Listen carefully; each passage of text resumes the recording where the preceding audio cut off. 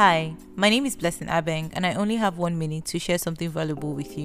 Piggybacking on our last conversation about stories, Game of Thrones, and all that, I wanted to talk to you about telling better stories. How do we tell better stories? I think two elements that are super important when telling a story is that it must be relevant and it must be relatable. Those two things just sort of make a story perfect. I like stories that are true or stories that are birthed from truth. So how do you get to tell a story that is relevant? You want to trigger a memory in the minds of your target audience or in the minds of the people that you are speaking to. You want to be able to be recognizable as well. You want to put whomever you're putting in front of them as the characters to be recognizable. Give them relatable instances and things that trigger memories in them, and then make them relevant, as in, does this thing relate to me? How does it help me be better? How does it make my life better?